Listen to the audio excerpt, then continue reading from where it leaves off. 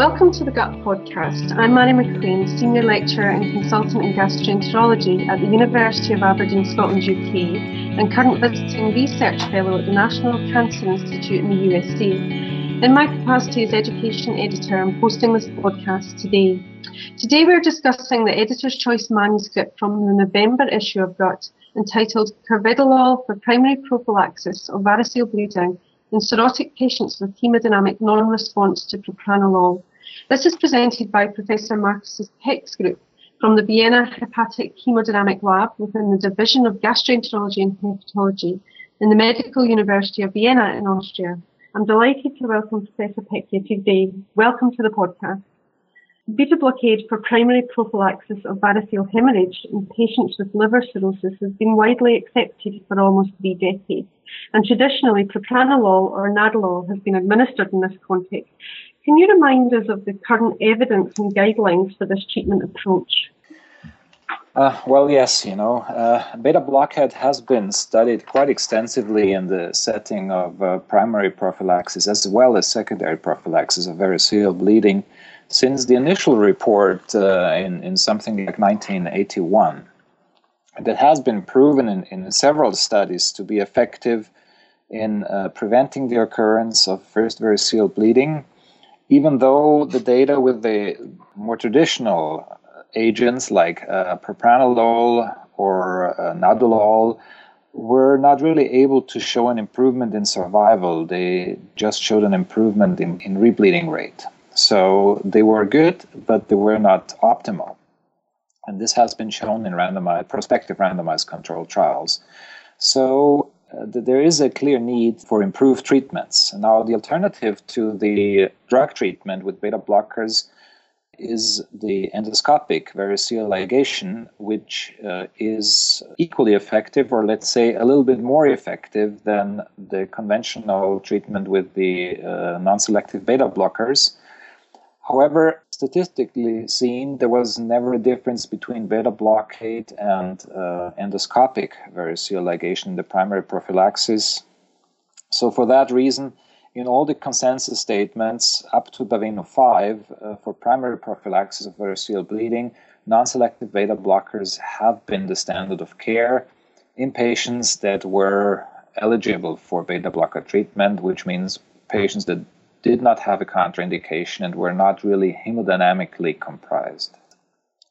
In addition, there were some papers in the early 2000s showing that combined alpha-beta blockade was an effective means, or even a more effective means of reducing portal pressure than just beta blockade. And that was done both by combining alpha blockers like prazosin with beta blockers, with non-selective beta blockers, as well as by doing hemodynamic studies with Carvedilol already. And they showed that this was quite an effective treatment. However, there were concerns about side effects of too effective lowering of the blood pressure. So for that reason, it was not really pursued at that point. So it wasn't until 2009 when there was the first prospective randomized trial between Carvedilol and endoscopic treatment published by Tripathi and co-workers that was able to show a significant improvement in the first bleeding rate between Carvedilol and endoscopic band ligation in favor of Carvedilol. And that's when we realized that this, of course, was really a very interesting story where we should collect some data. Okay, you've covered this a little already with regard to the evidence for the use of Carvedilol in cirrhotic patients. But how does Carvedilol differ to propranolol? Okay, the difference between Carvedilol and propranolol is that propranolol is just a non-selective beta blocker, while Carvedilol is a combined alpha and beta blocker. So it also blocks alpha receptors. And for that reason, it is able to improve the hemodynamic response compared to just a conventional beta blocker. The other difference between the two is that propranolol has a very short half-life, which requires it to be given 3 times daily. And Carvedilol has a very long half-life, and you can give it just once daily. And so the benefit for the patient is not only that he has to take drugs less often, but also he does not get such high peak drug concentrations followed by trough levels. That is much more pleasant for the patient. Well, you identified a selected patient cohort to include in your trial. Tell us more about this patient group, why you focused here, and how your patients were selected. So we do have a fairly large hemodynamic lab in which we measure portal pressure in the patients even when we put them on primary prevention. And this is not recommended necessarily by the guidelines, but that's not recommended simply by the fact that many people don't have the possibility to measure portal pressure on a regular basis. So for us, this seemed logic because since maybe only a third of the patient really respond, or a little bit more than a third of the patients respond to beta blocker in primary prophylaxis, in my opinion, it is interesting to know who are the patients that respond and who are the patients who don't respond. Because, even if you just put your patients on any antihypertensive medication, you also always measure the blood pressure to see whether it works or it doesn't. Once you do that, of course, you very clearly identify the group of patients where the drug does not work. And then you tell the patient, and the question that the patient always has is, so what do we do now? And obviously, this was a question that had not been answered. So, of course, you can give them variceal band ligation always. But band ligation has not been formally tested in prospective trial of just non-responders to drug treatment. So essentially, we don't really know whether this is the best treatment for these kinds of patients. And so we thought we would give them a drug that we thought and had been proven in the trial of 2009 to be already more effective than band ligation. And that's the reason why we selected this group of patients. Considering your study design, can you outline the comparison treatment arms included in your study? First of all, we measured the patients the first time, and we saw that some patients responded, and those patients were not further included into the study. But the non-responders, we put onto Carvedilol and measured their portal pressures. And that, of course, gave us this group of patients that responded to the Carvedilol. And then there was a remaining group of patients that did not respond to Carvedilol, and those patients were given endoscopic band ligation. Yeah, so that's how we got our patient groups. You have the propranolol group, and then you have the Carvedilol group, which together are the responder groups to either of the two drugs, and then you have the patients that did not respond to either of the two drugs, which you would put them on band ligation. And that's how we came to our groups. Well, tell us about the primary and secondary outcomes of the trial. Okay, so the initial outline of the study was just to look at the hemodynamic response. That's what we intended to do. And as you can see in the manuscript, that you had 36% of the patients that were initially responding to propranolol with a 20% decrease in portal pressure. And those were left on propranolol. And then you had patients that were not responding to propranolol, and those were put on Carvedilol, and 56% of those patients achieved a response to Carvedilol. And then in the end, we ended up with 44% of the non-responding patients that were treated with endoscopic band ligations. So in the end, that means that the same number of patients that responded to propranolol, and then of the non-responders that still responded to Carvedilol, because there's 37 patients responding to propranolol and 38 patients responding to Carvedilol of the ones that initially did not respond. So you basically doubled the response to drug treatment, and it leaves you only with about 30 patients who still have to go for endoscopic band ligation. So what about your secondary outcomes? Was there a difference in bleeding or hepatic decompensation rate between the groups? The secondary endpoint was the follow-up of all these three groups. And what we found there was then actually quite surprising. Something that we were hoping for, but definitely we're still very, very pleased in seeing it, because when you group the medically treated patients together, the carvedilol and the propranolol treated patients, and compare them with the band ligation group, then you see a significant difference in the first variceal bleeding rate, which is particularly pronounced when you take the carvedilol treated patients only and compare them to the endoscopic band ligation group. And also for the hepatic decompensation, when you group all beta blocker treated patients together, it barely did not reach statistical significance. But when you grouped just the carvedilol treated patients together and compared them to the band ligated patients, then you had a significant improvement in the hepatic decompensation rate.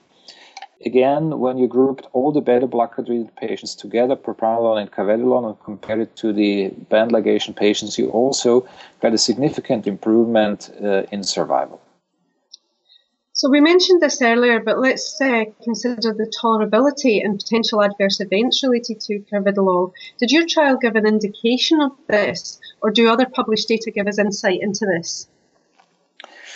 The blood pressure is a very important issue. And the reason why initially those drugs, especially carvedilol, was not pursued any further in the development was because if you dose it too high, then you get a problem with the arterial blood pressure and with tissue perfusion, which could also then lead to a change in kidney perfusion and renal function. So you have to be careful with the dosing of the drug. And what we saw, of course, is that you see a reduction in the mean arterial blood pressure compared to the non-pharmacologically treated patients. But when you look at just the difference between the propranolol treated patients and the carvedilol treated patients, this difference was not statistically significant. It was just numerically slightly lower in the patients treated with carvedilol. On the other hand, the effect on the heart rate was less pronounced in the patients treated with carvedilol. However, again, this difference between propranolol and carvedilol was not statistically significant.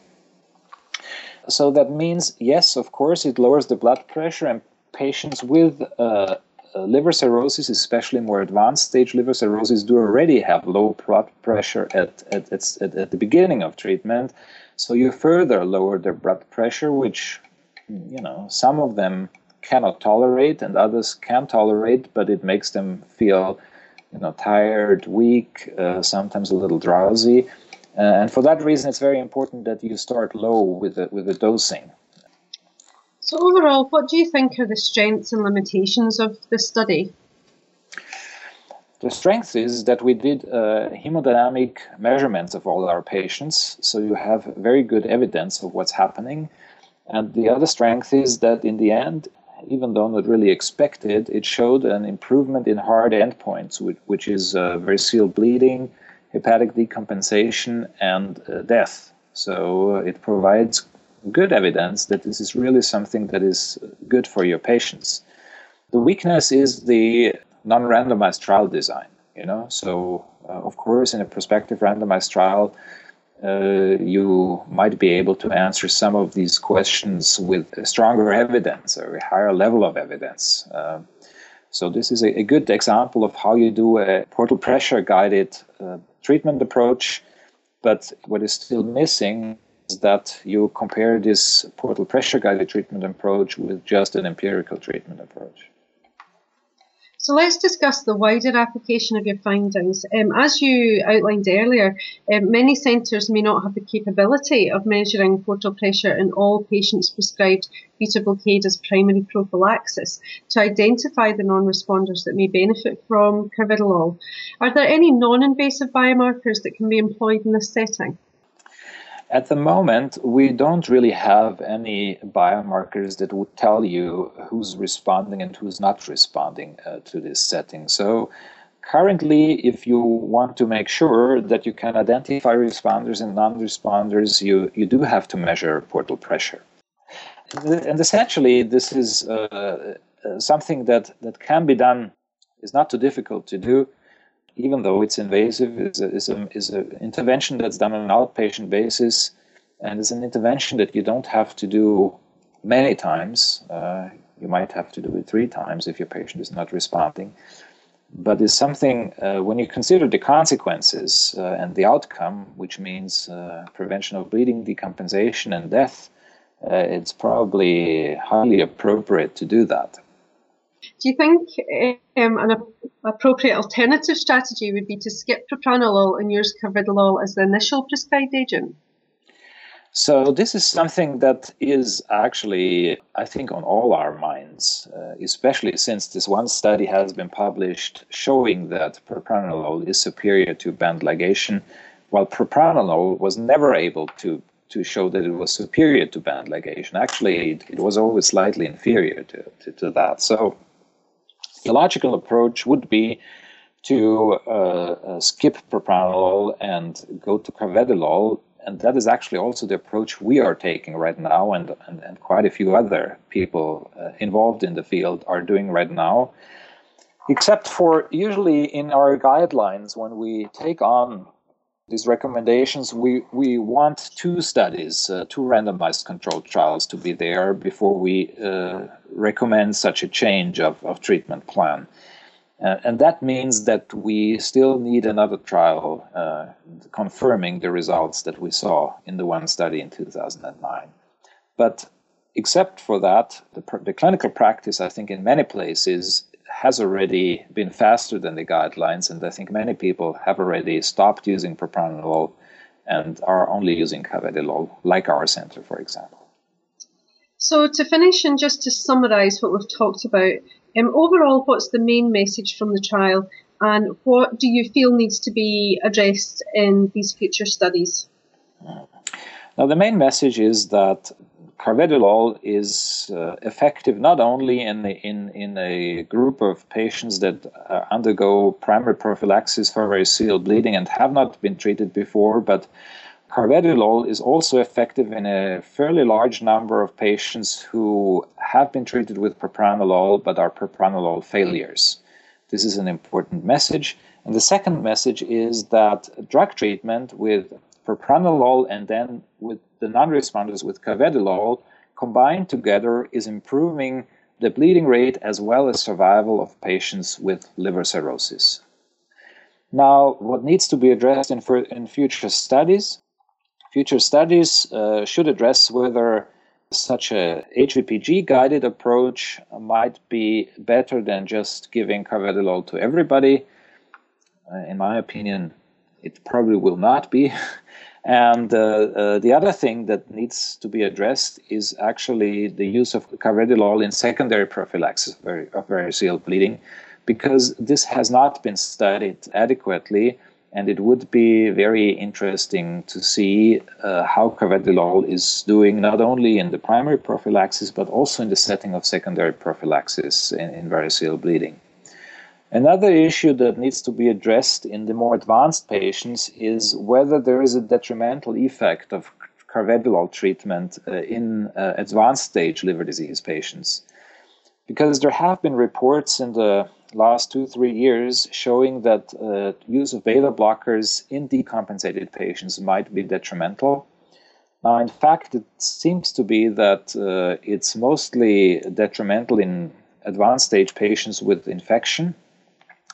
But in particular, in advanced stage liver cirrhosis patients, decompensated liver cirrhosis patients, more work on the safety of carvedilol and when not to use it has to be done. Well, that brings us to the end of today's podcast. I'd like to thank Professor Markus Peck for joining me today. Thank you. Okay, thank you.